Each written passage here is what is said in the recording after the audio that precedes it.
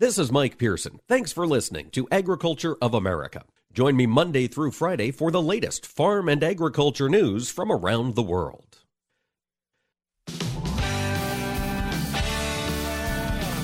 Informing America's farmers and ranchers. This is AOA, produced by the American Ag Radio Network. Now, here's your host, Mike Pearson. Hello, everyone. Thank you for tuning in to AOA here on this Wednesday, August 3rd. We've got a lot of conversations coming today. In segment 2, we're going to take a look at food prices. Michelle Klieger, ag economist, noted speaker, and professor at Bentley University will be joining us to talk through what's happened over the past 6 months and what could be happening to retail food prices in the future. And in segment 3, Allison Rivera, the executive director of government affairs at NCBA, will be joining us to take a look at the farm bill priorities of the nation's largest Cattlemen's Association.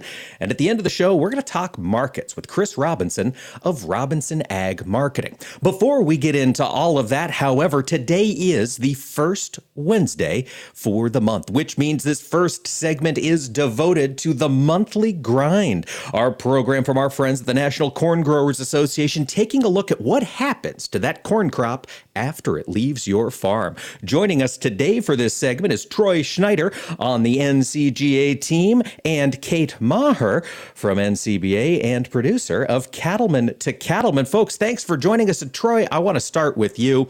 These partnerships that NCGA has built up over the years, how does it help bring value back to corn growers? Well, Mike, it's good to be back with you today on the monthly grind. It is very important. Those partnerships bring value back. If you just look at exports, our top beef export customer is Japan. And when you look at what red meat exports added to a bushel of corn, it was 11.5% of the price of a bushel of corn in 2020. So, we always say it's a little here and a little there, and it's very important to have those partnerships. And we're excited here today to talk about, we can talk about ethanol, we can talk about all of our other products, the new usage we have, but what's near and dear to my heart is the livestock industry, and especially with the cattle industry, and feeding those cattle out with making sure they're fed with corn. Absolutely. As we think about corn demand, that livestock feed has been the first pillar of corn demand for so long, even though, of course, we now find corn in so many other products throughout the economy that I'm sure we'll get to on future monthly grind episodes. But today, we're focusing on that major feed leg of the corn demand stool. And to help us talk about that is Kate Maher from the National Cattlemen's Beef Association. Kate, thank you so much for joining us today. Mike, such a pleasure to be here with you and Troy today. Thank you. I tell you what, it is summertime. The weather is hot, which means grills are firing up. Let's talk about beef. Kate, as you think of the beef demand story here in 2022, how's it looking? We're looking really great. Grills are firing up. And, I tend to think that cows are just about the most perfect animal for many reasons, but mainly because we can take that great product that our corn farmers raise for us and turn it into something that is in demand not only here in the U.S. but globally, in that really great U.S. that grain-fed beef that consumers all over the world want it. And we've got a great story to tell in so many ways between beef and corn. And so, as Troy said, that partnership is just so critical. We need that great feed going into our cows to make that beef that's going on grills across the country this summer, and really around the world all through the year. Demand is looking really good. It is. And one of the great ways we can increase corn demand is by increasing demand for beef, the animals that eat the corn. And Kate, I know NCBA has been working very hard to help make sure that cattlemen across this country are up to speed education-wise. Can you tell us a little bit about what kind of educational programs you've been putting on? Sure. We are really fortunate to have a great partnership with the National Corn Growers Association. We work together to bring a lot of information to producers in terms of, keeping them up to speed on latest technology information to make all of us better and keep that demand, keep that product flowing to meet that demand that's around the globe. We export a lot of corn through beef. That's really important. We are fortunate, again, to partner with NCGA on a series that we've been doing on Cattlemen to Cattlemen. We've just got such a great story to tell together. It's really been fun to go across the country. We started at a feed yard in Nebraska with Mike Drennan talking about sustainability practices in corn production and beef production, and they just go hand in hand. That goes on to the next step, where we're producing that really amazing grain-fed beef.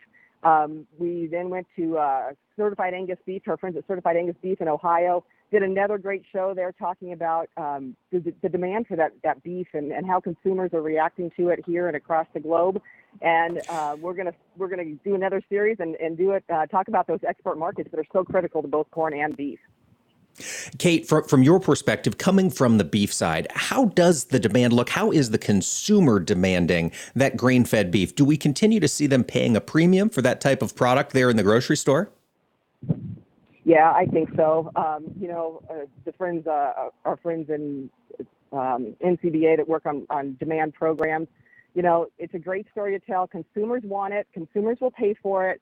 We've got the right product, and beef and corn together make that right product that people will pay a premium for. There's a lot of product, too, that goes overseas that those consumers want. They want that grain-fed. They want that tender beef. They want that well-marbled grain-fed beef. Again, I just don't think there's anything that goes better than beef and corn. We always joke about the dynamic duo partnership between beef and corn, but I don't know that it's that much of a joke. I just don't know what better fit that we have. But, consumers are really demanding it. That's no secret that beef prices are high, but we've got the best beef. We've got the best meat that there is and the best protein source out there. And so it's really fun to see consumers react to it in a positive way. It is. And it's just fun to see that and to smell it cooking up on a grill. So delicious. Kate, of course, you are on location. You're down in Texas prepping another episode of Cattlemen to Cattlemen, but I wanted to turn the focus to the airwaves. I know you've worked with NCGA on the Cattle Call podcast as well. Can you tell our listeners where they can hear more from that podcast? You bet. They just go to our website, ncba.org. There's a whole outlet there. You can follow us on social media. We put out a podcast at least twice a month, anywhere from the fun podcast that we do with our friends at the Corn Growers Association, just to all other kind of aspects of the industry, whether we're talking to producers about some ways that they're diversifying their operations or finding more value and ways to make it a little more sustainable. To friends in pasture management and animal health. There's just a lot of education out there. I think that the most exciting thing about the partnership with NCGA is the information and education that the producers can learn from each other just in sharing their stories, watching it on Cattlemen to Cattlemen, hearing it on the podcast. There's just so much information to share among each other. We have a great story to tell in both industries. I think the greatest asset and the greatest stories come from the people that do it every day and that we are just so proud to work for. Those are the best stories to tell, and that's where the best education and information comes from in my mind. Absolutely. And Troy, before we let you go, of course, the market development team is working. Are you excited about the opportunities coming this summer? I am. I'm very excited about the opportunities that we look out, into the demand of beef, how strong it is. The market's going to be well placed over the next few years for that beef product to be put out there across this country and across the world. And I just want to quickly say thank you to NCGA and NCBA for all they do for us. Absolutely. That partnership between the National Corn Growers Association and the National Cattlemen's Beef Association is resulting in delicious steaks for folks around the world. All thanks to Kate and Troy for joining us today for this month's Monthly Grind. Folks, more AOA coming up after this. Hi, this is Mike Pearson. You're listening to AOA, Agriculture of America. Don't go away. More AOA coming right up. Join us every Tuesday for Around the Table, brought to you by CHS, where we take a close look at the benefits of cooperative ownership. Each week, we'll host a new guest and discuss how you can get the most from working with your local cooperative. And we'll learn why farmers and ranchers just like you choose cooperatives to help them persevere and prosper. Tune in each Tuesday or visit cooperativeownership.com to learn more. Choose the proven performance of the Roundup Ready Extend crop system, featuring high-yielding Extend Flex soybeans and the exceptional weed control of XtendiMax herbicide with Vapor Grip technology. Elite genetics, triple herbicide tolerance, flexibility that delivers results, backed by 25 years of innovation. That's the Roundup Ready Extend crop system. the system of choice. Extendamax is a restricted use pesticide. Always follow stewardship practices, all pesticide label directions, and check with your state pesticide regulatory agency for specific restrictions in your state. They say if you listen hard enough, you can hear the corn grow. It's true. When you're out in the field, you understand its challenges and what it needs to thrive. Channel Seedsmen bring insights from the field to our team of Bayer plant breeders. Their knowledge inspires our product development. From your best ground to your most challenging conditions, our products are designed to perform in your fields. Visit channellistens.com to see our latest innovations. Always read and follow IRM where applicable, grain marketing and all other stewardship practices and pesticide label directions. Are you looking to improve crop nutrition and soil health? Anuvia Plant Nutrients is holding several Future of Fertilizer field tours across the Midwest. The first tour stop is Cedar Falls, Iowa on Tuesday, August 2nd, where Agriculture of America will be broadcasting live. The tour continues in Farmer City, Illinois on August 3rd and Sheridan, Indiana on August 4th. For more information on dates and locations and to reserve your spot, visit us at fertilizertour.com. That's fertilizertour.com. 54. So basically, it's too late to start saving for retirement, right? Not right. Starting to save, even in your 50s, can really make a difference. Well, right now, saving seems hard to wrap my head around. Plus, with the way this year's been going... Hey, listen, it's okay. You still got this. Just go to aceyourretirement.org. It's an online tool from AARP that can help you get your retirement savings on track no matter your age. It's free and only takes about 3 minutes. I like 3 minutes. Yeah, at aceyourretirement.org, you'll chat with Avo, the friendly digital retirement coach. Just answer a few questions and you'll get a personalized plan and tips to help boost your retirement savings. Tips that are easy to understand and tailored to your lifestyle. I like that too. Plus, it's sponsored by AARP, so you know they got your back. Just head to aceyourretirement.org and make your plan to start saving for retirement. Thanks. That's aceyourretirement.org. A message from AARP and the Ad Council. You're listening to AOA, Agriculture of America. This is Mike Pearson, and you can rely on us for the latest farm and ranch news from around the world.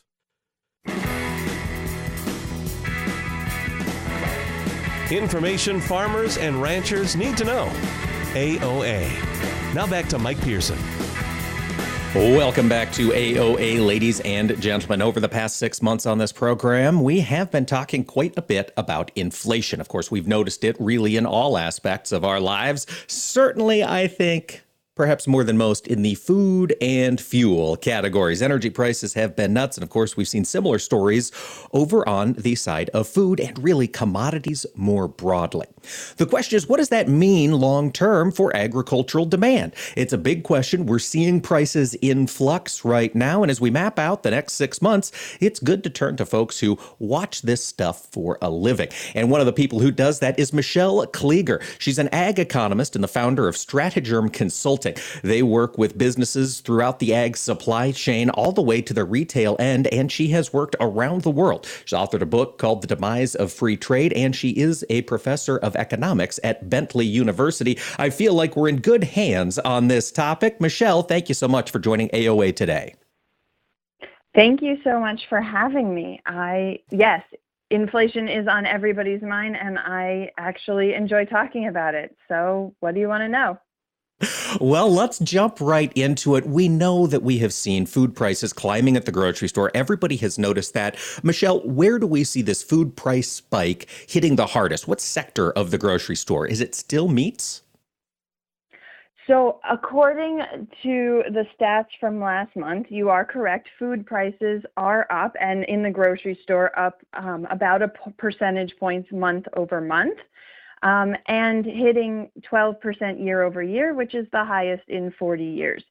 It has shifted a little bit, though, and the biggest increase in that grocery store in the last month was really butter, sugar, sweets, cereals, and baking. So on that baking and cereal side, still some of those higher commodity prices playing in.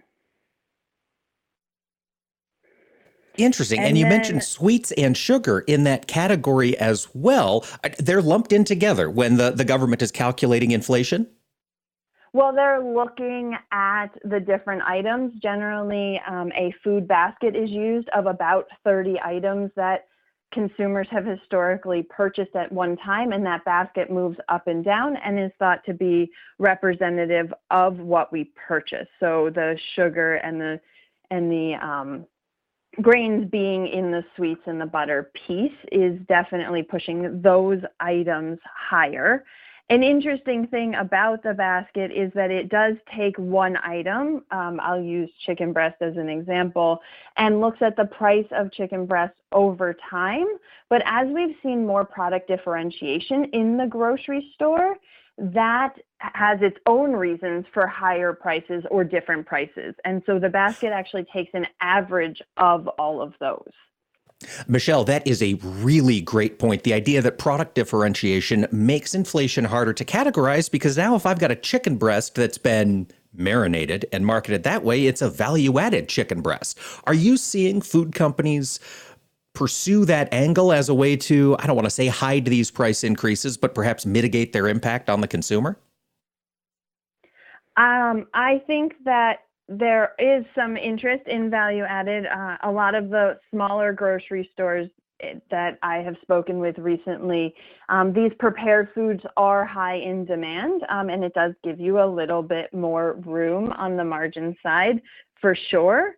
It also is labor. We're seeing that cuts of meat and products, depending on how much labor, is also causing at the production side and at the preparation side, people to reconsider what products they want to make available. So I would definitely add in labor as part of it. And this interesting study that I came across last week, Dr. Acunto, I believe at BC University here in Massachusetts, where I am, actually showed that food inflation has this huge impact on how we think about inflation as individuals in a country. And so food is something that you are buying multiple times a week, and you're buying a lot of different products. So people that are the primary shopper tend to feel inflation more because they've been watching week over week as these prices go up. And when your whole basket is getting more expensive, like you mentioned wheat, and then I mentioned these other products, suddenly it feels like everything is more expensive, and we take that to the rest of our lives. And then in rural America, with both food and fuel being up so much, if you're driving farther, you're getting that reinforcement too. And these are the two categories that, broadly speaking, in the US, we are seeing the highest inflation in gas, fuel, energy, and food. And Michelle, it sounds like we might be starting to get some good news on that front from the consumer's perspective. Crude oil has pulled down a little bit over the past 6 weeks, and I understand we're also starting to see that tipping point develop in the retail food prices. Yes, there are. So we have seen it in commodity prices for sure. Since the world prices peaked several months ago, wheat and corn have both come off of their highs, good for the consumers. Fertilizer has also come down for, I think it's 7 weeks in a row now. So that is good on the input side for producers. All of that being said, we are seeing lower prices or a little bit of this tipping point. But they are still elevated from a longer viewpoint. So prices are down a little from their peak, but relative to what we're used to paying, still kind of high. Michelle, I don't know if this is in your wheelhouse. I know you work with a lot of domestic companies here in and throughout North America, but globally, we're seeing these higher food costs around the globe. Is there one place that's being impacted more than others by these elevated costs?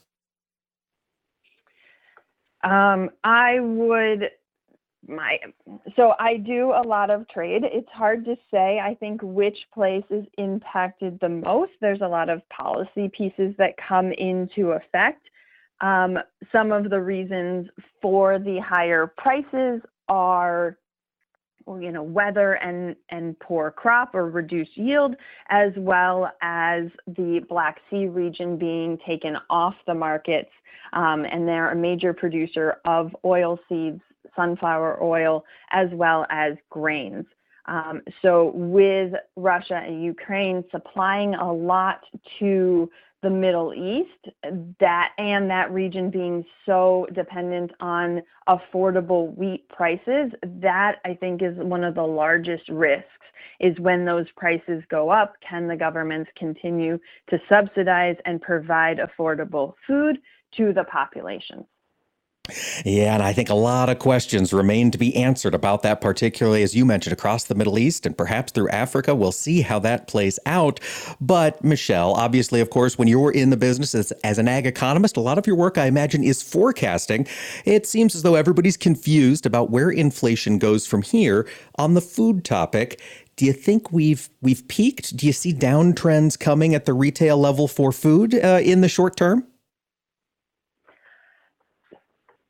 So I'd have to say I do think that we're close, if not have peaked. And the reason that I would give is that we have seen over the last 60 plus years that as food prices go down, consumers eventually, when food gets to below 10% of your budget, you start to eat out more, which is a more expensive product. And so there seems to be this threshold where we are always willing to spend more than about 10% of our income. And with the pandemic, everything shut down. So much of the food was bought and brought home, eaten at home. And that trend has almost reversed. We have seen a dramatic uptick in eating out. And so to me, that means that people are having some income to be able to choose some of those meals outside of the house and not consuming everything at home. Also, with food inflation at home rising faster than away from home, I think that might shift consumer demand a little bit as well. That's interesting. So we're seeing consumers... we're seeing consumers buy more from home than they are dining out right now with these elevated prices? Yes. But the food inflation in the grocery store has ticked up faster than away from home. And we're seeing those non-grocery, so restaurant markets, recover pretty quickly from the pandemic still. So for those reasons, I do think that we're close. But consumers are also adjusting their products. So there was a big article about how wings are down and people are choosing, instead of wings, that they're going to choose more affordable leg meat, or you might see less beef and pork and chicken. So I think our diets are going to continue to adjust as the food prices continue to fluctuate. People are reading those price signals coming from the grocery store. Michelle Klieger, principal at Stratagerm Consulting. You can learn more at stratagerm.com. Michelle, thank you for joining us today. Thank you for having me. And folks, stick with us. We'll have more AOA when we return. Hi, this is Mike Pearson. You're listening to AOA, Agriculture of America. Don't go away. More AOA coming right up. Choose the proven performance of the Roundup Ready Extend crop system, featuring high-yielding Extend Flex soybeans and the exceptional weed control of XtendiMax herbicide with Vapor Grip technology. Elite genetics, triple herbicide tolerance, flexibility that delivers results, backed by 25 years of innovation. That's the Roundup Ready Extend crop system, the system of choice. XtendiMax is a restricted-use pesticide. Always follow stewardship practices, all pesticide label directions, and check with your state pesticide regulatory agency for specific restrictions in your state. They say if you listen hard enough, you can hear the corn grow. It's true. When you're out in the field, you understand its challenges and what it needs to thrive. Channel Seedsmen bring insights from the field to our team of Bayer plant breeders. Their knowledge inspires our product development. From your best ground to your most challenging conditions, our products are designed to perform in your fields. Visit channellistens.com to see our latest innovations. Always read and follow IRM where applicable, grain marketing and all other stewardship practices and pesticide label directions. You're listening to AOA for the American Ag Network. I'm Richard Ristvet. Both stock futures and commodity prices firmed up early today as U.S. House Speaker Nancy Pelosi's plane took off from Taiwan as the global markets gave a big sigh of relief that a major immediate military conflict with China has been avoided. The VIX is trading near 23 this morning, reflecting some easing tensions on Wall Street, while crude oil prices are modestly higher as OPEC meets to discuss changes to production, while grain and oilseed prices are mostly higher this morning as well. Now, OPEC agreed to raise its September output targets by 100,000 barrels per day, according to a Reuters story this morning, which is a fraction of what the West hoped for and anticipated. The move is being interpreted by industry sources as an insult to the United States after President Biden traveled to Saudi Arabia last month in an attempt to convince one of the cartel's more influential leaders to increase output at a faster pace. Now, keep in mind that Russia is also another influential leader in that cartel. The agreed to increase equals 86 seconds of consumption, which is a trivial increase at a time when demand continues to rise, with the exception of China, where COVID restrictions continue to hamper economic activity. The August StoneX customer survey pegged this year's U.S. corn yield at 176 bushels per acre late yesterday, with the soybean yield pegged at 51.3 bushels per acre. Both fall below the USDA's corn and soybean yields of 177 and 51.5 bushels, and some anticipate that other private estimates will be similar to possibly a bit lower, followed by USDA's revised yields that will likely be similar on August 12th. Let's get a look at those commodity prices. September corn up 1 at $5.92 1/4. Beans August up 1/2 at $15.69 3/4. Wheat Chicago September down 1/4 at $7.74 1/2. Kansas City September unchanged at $8.42 1/4, and the Minneapolis September wheat that is up 7 1/4 at $8.80 1/2. The dollar is sitting at 106.5, and crude oil is trading up a couple of dimes at just around $94.50 a barrel. This is AOA. I'm Richard Ristvet. You are not your diagnosis. A medical chart is not your identity. And vision loss does not define you. Your drive shows who you are. And you are not alone. Because we are driven too. To be a beacon of strength. A champion of courage. An advocate for hope. You are not alone. Because we are stronger together. We drive the research for the cures we are finding. We're fighting macular degeneration, retinitis pigmentosa, Usher syndrome, and the entire spectrum of blinding retinal diseases. We fund. We fight. We win. We are the foundation fighting blindness. Together, we are fighting blindness. Join the fight at fightingblindness.org. This is Mike Pearson. Thanks for listening to Agriculture of America. Join me Monday through Friday for the latest farm and agriculture news from around the world.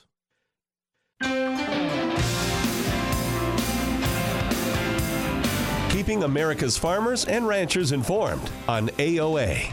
Now back to Mike Pearson. Welcome back to AOA today, ladies and gentlemen. In the first segment, we heard about the awesome opportunities for American grain-fed beef from Kate Maher there at NCBA, along with Troy Schnieder of the National Corn Growers Association. Now we're going to turn our focus to another aspect of beef production, which of course is the policy umbrella under which we all operate. Joining us for this next segment is Allison Rivera. She's the Executive Director for Government Affairs at the National Cattlemen's Beef Association, and she is getting back to work after their summer meeting wrapped up in Reno. Allison, thank you so much for joining us on AOA today. Happy to join you today, Mike. Before we get into everything that was under discussion at the summer meetings there for NCBA, I apologize. I want to talk to you first about the concerns I'm hearing from producers out west. Allison, a lot of folks gathered in Reno. I imagine there were a lot of Western producers in location there. And of course, that drought and wildfire threat continues. What are you hearing on the ground from producers out west? Absolutely. I mean, we've been keeping our eyes on the drought situation, kind of across the country. But you're right. We did have a lot of Western producers out in Reno last week. And unfortunately, it's not getting any better. We're seeing an uptick in devastating wildfires, particularly the McKinney fire up in Northern California. But, there has been a lot of attention in this space from Capitol Hill on the legislative front. There was a House package on the floor last week. But, Mike, the bottom line is that we need more active management and better tools for our producers so that they can have some more security, particularly in that wildfire space. That is true. Got to keep that fuel from igniting, and not having the fuel there is the first step to that, I would imagine. Allison, I want to turn our focus to the other topics under discussion. And as we look ahead to 2023, major commodity groups around the country are gearing up for that farm bill discussion. I imagine no difference there at NCBA. Tell me, what was under discussion with regard to the farm bill in Reno? Absolutely. So at our meeting last week, we worked through our grassroots policy work that we're very proud of at NCBA. All the things that we're going to talk about and push for in this 2023 Farm Bill come directly from producers on the ground. And so some of those items that came up, obviously we're going to continue to protect the animal health provisions that we received in the last Farm Bill. That foot and mouth disease vaccine bank, as I lovingly call it, can also include other vaccines down the road. But right now it houses FMD, and we know that continues to be a huge issue. Foreign animal disease continues to be a huge issue for cattle producers across the country and around the world. So we want to make sure that we continue to support that vaccine bank. We also Absolutely. I did want to just real quick on the vaccine front, Allison. Of course, vaccines have worked their way into the public conversation here over the last 2 years. Has that helped or hurt the conversation about maintaining herd health here in this country with regard to the vaccine bank? I think talking about vaccines, I think it's very different whether you're talking about human usage or the usage in livestock, I believe. But, I think as we see what's going on down in Indonesia and the concern that Australia has, I think that items like that really point towards the continued need, particularly in the animal health space, to make sure that we are protecting, again, not just against FMD, but our friends in the pork industry are dealing with ASF and very nervous about that. There's just a lot going on in that vaccine space. But from NCBA's perspective, we're just going to continue to focus on the importance of having a U.S.-only bank to protect our herds here in the U.S. That's right. There are a lot of threats floating around there in the world. To keep the American herd prepared is crucial. And one of the key points to that is the American cattle producer needs to have the resources to be able to act on these things. And so risk management is vital. Was that under discussion in Reno? Yes, sir. So, again, protecting risk management programs like livestock risk protection have seen a huge uptick in the last couple of years. The usage has gone through the roof, and that's great to see. But we've got to make sure that our producers have the resources underneath LRP so that they are able to use it. So we're going to continue to look at that. We're going to continue to support programs like pasture rangeland forage as well. We're also going to take a look at disaster programs. Unfortunately, we see disasters, whether drought, wildfire, hurricane, tornado, you name it.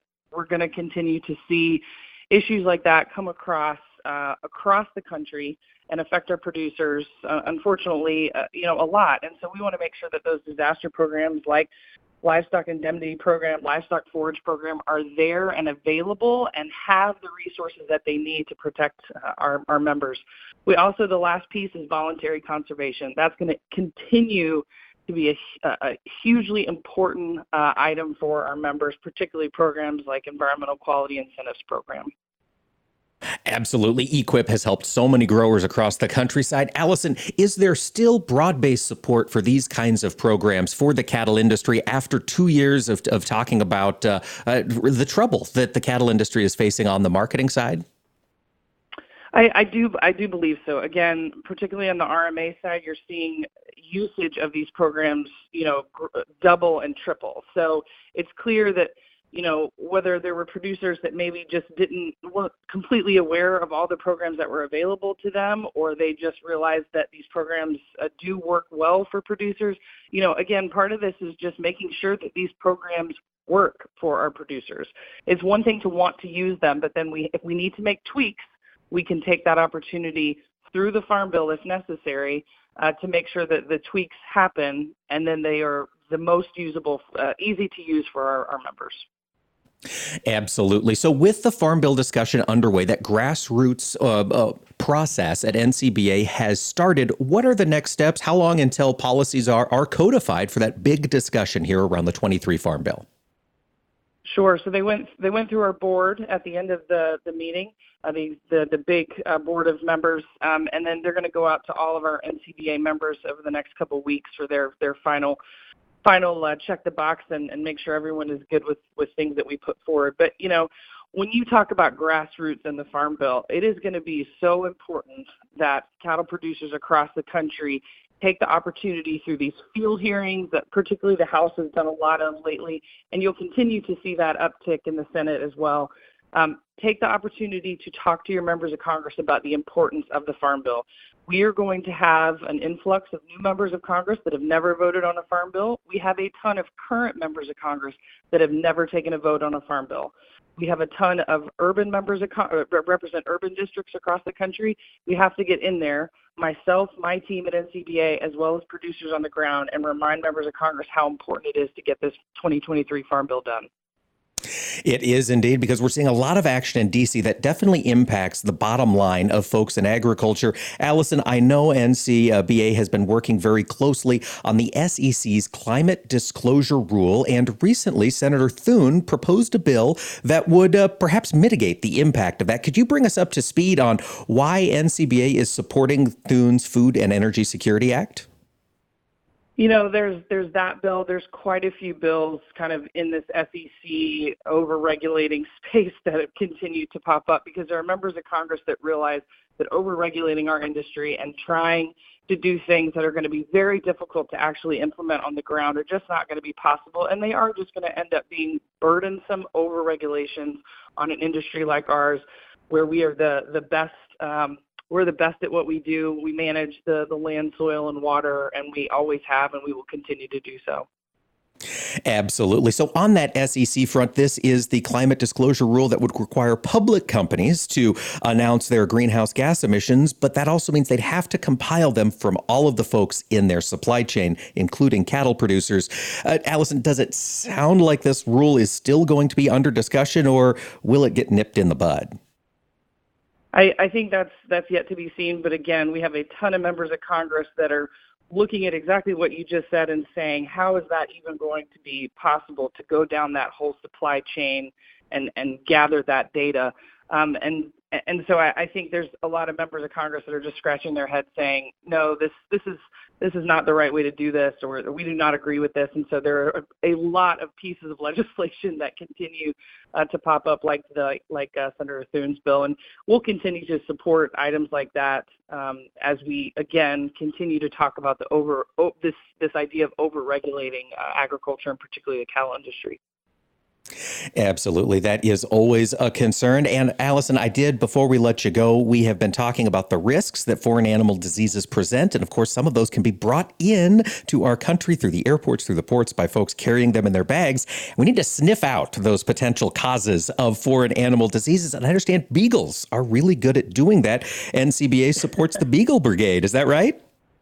Absolutely. You know, the beagles at these ports of entry are so important. You know, our team in D.C., you know, they're obviously the cutest of animals anyway, but they do such a great job, and they are so important. They have caught so many items that have tried to come across the borders and through our ports and whatnot, and we need to make sure that they are not living essentially paycheck to paycheck, and that they are fully authorized and that the training center has what it needs. So we've been very supportive of the Beagle Brigade bill, and we want to make sure that they are able to do their job every day and do it well as they do. Absolutely. Allison, before we let you go, all of the policy issues that NCBA is covering, you keep track of on your website, you post updates. How can our listeners get involved and check that out? Absolutely. NCBA.org. We have our 2022 policy priorities. We'll have those Farm Bill priorities up there as soon as we get those completely nailed down, and you can see a lot of the items that we continue to work on every day in our office in D.C. Fantastic, folks. Be sure to check that out, ncba.org. Allison Rivera, Executive Director of Government Relations for the organization. Thanks for joining us today, Allison. Thank you, sir. And when AOA returns, folks, we're going to take a look at the markets today with Chris Robinson of Robinson Ag Marketing. Stick around for more AOA.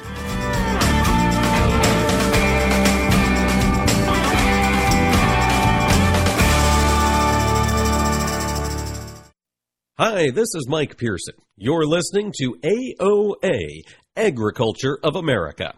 Don't go away, more AOA coming right up. I'll take dig a little, learn a lot for 30 bushels. Soft and crumbly. Tom. How does healthy soil feel to the touch? Correct. Dig a little for 40 bushels. Sweet and earthy. Tom. What does healthy soil smell like? Yes. Go again. Dig a little for 50 bushels. Dark, porous, and alive.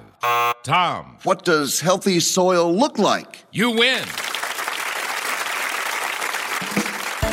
Understanding the basics and benefits of healthy soil can make your farm a winner too, through lower input costs, better yields, and drought protection, which can lead to a healthier bottom line for your business. Contact your local Natural Resources Conservation Service office today to find out how you can unlock the secrets in your soil. This message brought to you by USDA's Natural Resources Conservation Service and this radio station. As an organ donor, your story doesn't have to end. The good in you can live on. In fact, you could save up to 8 lives with your gifts. Your heart could keep beating. Your kidneys could keep filtering. And your intestines could keep on digesting for others. And that's not all. You can improve the lives of 50 more people as an eye and tissue donor, restoring sight and health. And you're not just helping out the person receiving the transplant. You're touching whole families with your life-saving gift. Register in minutes. Just go to organdonor.gov. You'll be happy you did. And just maybe, someone else will be happy too. Sign up today. Go to organdonor.gov. It saves lives. U.S. Department of Health and Human Services, Health Resources and Services Administration. The American Coalition for Ethanol is hosting its 35th annual conference in Omaha, Nebraska, Wednesday, August 10th through Friday, August 12th. This must-attend event for industry leadership features timely updates on ethanol public policy, market development, board of director training, and more. This event combines the detail of high-level training courses with all the fun of a family reunion. For event details, visit ethanol.org. That's ethanol.org. Choose the proven performance of the Roundup Ready Extend crop system, featuring high-yielding Extend Flex soybeans and the exceptional weed control of XtendiMax herbicide with Vapor Grip technology. Elite genetics, triple herbicide tolerance, flexibility that delivers results, backed by 25 years of innovation. That's the Roundup Ready Extend crop system, the system of choice. XtendiMax is a restricted-use pesticide. Always follow stewardship practices, all pesticide label directions, and check with your state pesticide regulatory agency for specific restrictions in your state. They say if you listen hard enough, you can hear the corn grow. It's true. When you're out in the field, you understand its challenges and what it needs to thrive.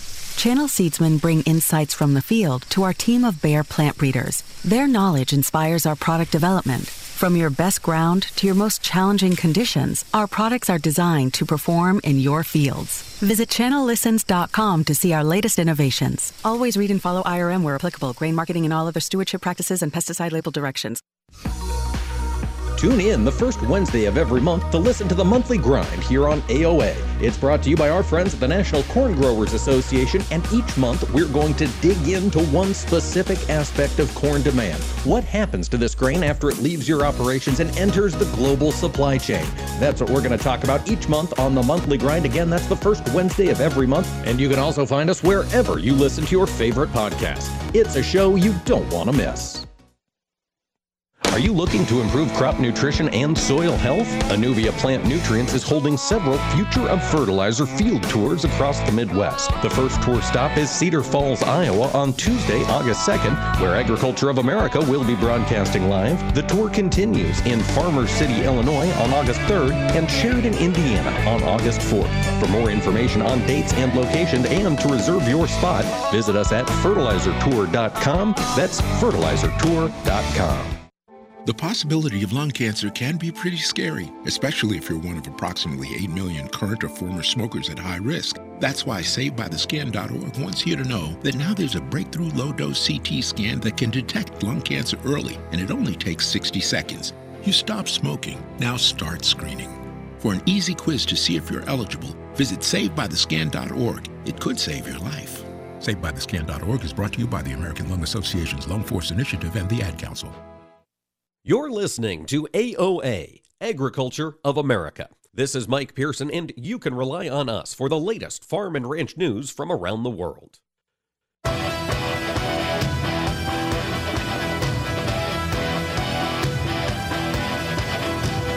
Keeping America's farmers and ranchers informed on AOA. Now back to Mike Pearson. Welcome back to AOA, ladies and gentlemen. I tell you what, if you're in the ag industry in 2022 and you want to keep up to date with what's going on, I highly recommend that you subscribe to newsletters from anyone you think who has good thoughts about the industry, because there's a lot of great newsletters out there. And I was reading one this morning and it really got my brain thinking. I was reading Chris Robinson's from Robinson Ag Marketing's morning newsletter, and he made a point that we live crisis by crisis here in this country. And that just struck me as very, very true as we wrap up one of the most recent crises, which was, of course, Speaker Nancy Pelosi's visit to China. I want to take a look at what's going to happen to the markets now that that crisis is coming to an end. Chris joins us today. Chris Robinson, Robinson Ag Marketing. Thanks for joining us, Chris. Hey, nice to be here. Thank you, sir. Let's talk about what's going on here. We are seeing some weakness in the soybean market today. Chris, is this spillover weakness from that Pelosi visit, or has the market moved on from it by now? Honestly, I think the market moved on. We had a nice rally last night. Now we're into the point where soybeans are made in August, right? So we're in that critical point for soybeans, and we're already looking at people discussing what the yield's going to be. But it's certainly disappointing. It looked like we may have carved out a bottom last night and yesterday, especially once Speaker Pelosi, nothing really bad happened, which was probably a sigh of relief for everybody, no matter how you look at it. So I think a lot of people were also concerned that if there had been a dust-up with China, China buys quite a bit of our soybeans. So I think that was an issue right there. But unfortunately, now it's just seems like we're back to trading technicals and money flow, and for better or for worse, November soybeans do not like going above $14. That seems to be the wall we're looking at. So what's the next crisis or the next issue? I think it's going to have to be people are going to be talking about the strong dollar, number one, and also two, what's the USDA going to tell us on the 12th? That's actually a pretty risky report if you go back and look at it over the last 4 or 5 years. And what is it about the August report, Chris, that makes it a little riskier? Because it is a market mover, I don't want to say more often than not, but I think on about 50% of times. Yeah, it is. It used to be the January report could really hurt you. Now, in the last 4 or 5 years, it's just kind of the timing, and also, too, if you're right in the middle of summer, right in the middle of yields, if they make any changes at all to the supply and demand, that could impact. And just to go, and I do a lot of research. I went back and looked. We made a multi-year low in 2018 on this report, so it can be significant. That low in 2018 was, it was the kind of the line in the sand for a long time. Believe it or not, it was down at 833 in the soybean. So I'm not predicting that's going to happen again. What I am saying is that these reports, they are a specific point in time where everybody, end users, producers, bulls and bears, you have a chance to recalibrate your risk, and that's why it's such a significant thing. And the only thing you can do, I don't care if you're bullish or bearish, you just have to make sure that you've got your business risk covered, if you can, with some sort of hedge. So I've got clients that they get hurt if beans go higher. We've got calls on. For my producers, while we're trying to protect this this 1350 level at least, because what we don't want to see is a trip back down to $13 or $12. That's the risk for a producer. So it is real, and you've got a specific point in time. It's like getting ready for the SATs or something when you're a kid. It's coming on the 12th. That's right. It can't sneak up on you. It's published. We know it's on the way. Get that risk managed. Looking at the risk that's out there, Chris, you mentioned we're trading technicals as we watch these weather forecasts develop. And I'm curious, from a technical perspective in the corn market, how are you interpreting that gap that we've got sitting there here from, a couple nights ago? Yeah, typically, I've been in this business for 30 plus years. Sooner or later, they want to go fill the gap, for better or for worse. It's just there are computer programs out there and chart traders, so that gap is down there. It looked like they were going to go get it last night, and we partially filled it. So once we, again, like everything else, if we do fill that gap, there'll be something else that we'll be concerned on. But soybeans, again, new crop corn at $6. Okay, we started out the year where I know some people thought that $5.40 corn was a good sale, so we're still at $6. What you don't want to do, again, is be in a situation 2, 3, 4 months from now where we're looking up at $6. You didn't take advantage of it because you didn't think it was good enough. So, again, take what the market's giving you, get your risk on paper, and just make sure that you're prepared. We may get one more chance. If we get a weather market or things turn around, we may get one more run up above 625. Maybe we get a run back up to 650. That's not a problem if you're a producer. What's the problem is if you watch corn go from, we're at 590 here. I don't want to be talking to guys when we're at 520 2-3 months from now saying, well, I didn't do anything. So since you don't know, if you don't have a crystal ball, the only thing you can do is get some sort of hedge on there. And I always tell guys, I don't care if you hedge 100% of your risk or 10% of your risk, just get something on paper so you're not completely blindsided if the market moves against you. Right. You don't want to be left flapping in the wind. And, well, winds can make flags flap. Chris, you highlighted the wedge pennant formation forming in the August fat cattle market coming up on delivery. Which way do you think we're going to break out? It's funny. People complain a lot about speculators, but speculators are getting back on the long side of cattle. They're getting back on the long side of hogs as well. So that cattle has seen people come into that. I think if they get an excuse to push it higher, they will. Also, too, depending on what happens with corn, there's an inverse relationship to knee jerk. If corn goes lower, people automatically want to buy the protein complex. And lo and behold, today, if you look at August, we have poked above that 138 level. That's a new high going all the way back to April. So there you go. The market is trying to break out of that wedge. Now, where we end the day, where we end the week, that's another situation. But we are making new highs here. And again, we've got a nice recovery not that long ago. At the end of May, we were down at 130. So here we are at 138. Take advantage of it. Those prices are moving up. Good news for producers who've had a tough couple of years. Chris Robinson of Robinson Ag Marketing, thanks for joining. And folks, check out his newsletter. I really appreciate it. Chris, thanks for joining us today. Thank you. Have a great day. And tune in tomorrow. We're going to talk with Megan Kaiser of the United Soybean Board about their priorities heading out the remainder of 2022. This is Mike Pearson. Thanks for listening to Agriculture of America. Join me Monday through Friday for the latest farm and agriculture news from around the world. The archaeological record suggests that wheat was first cultivated in the regions of the Fertile Crescent, also known as the cradle of civilization, around 9600 BC. The Roman goddess Ceres, who was deemed protector of the grain, gave grains their common name today, cereal. Wheat is the primary grain used in U.S. grain products. Approximately 3/4 of all U.S. grain products are made from wheat flour. The first bagel rolled into the world in 1683 when a baker from Vienna, Austria, was thankful to the King of Poland for saving Austria from Turkish invaders. The baker reshaped the local bread so that it resembled the king's stirrup. The new bread was called bugel, derived from the German word for stirrup. Ancient traditional tortillas were made from ground corn by Mexican natives as long as 2,000 years ago. However, flour tortillas only started to become popular in the 19th century. More types of foods are made with wheat than with any other cereal grain. These farm facts brought to you by the American Ag Network.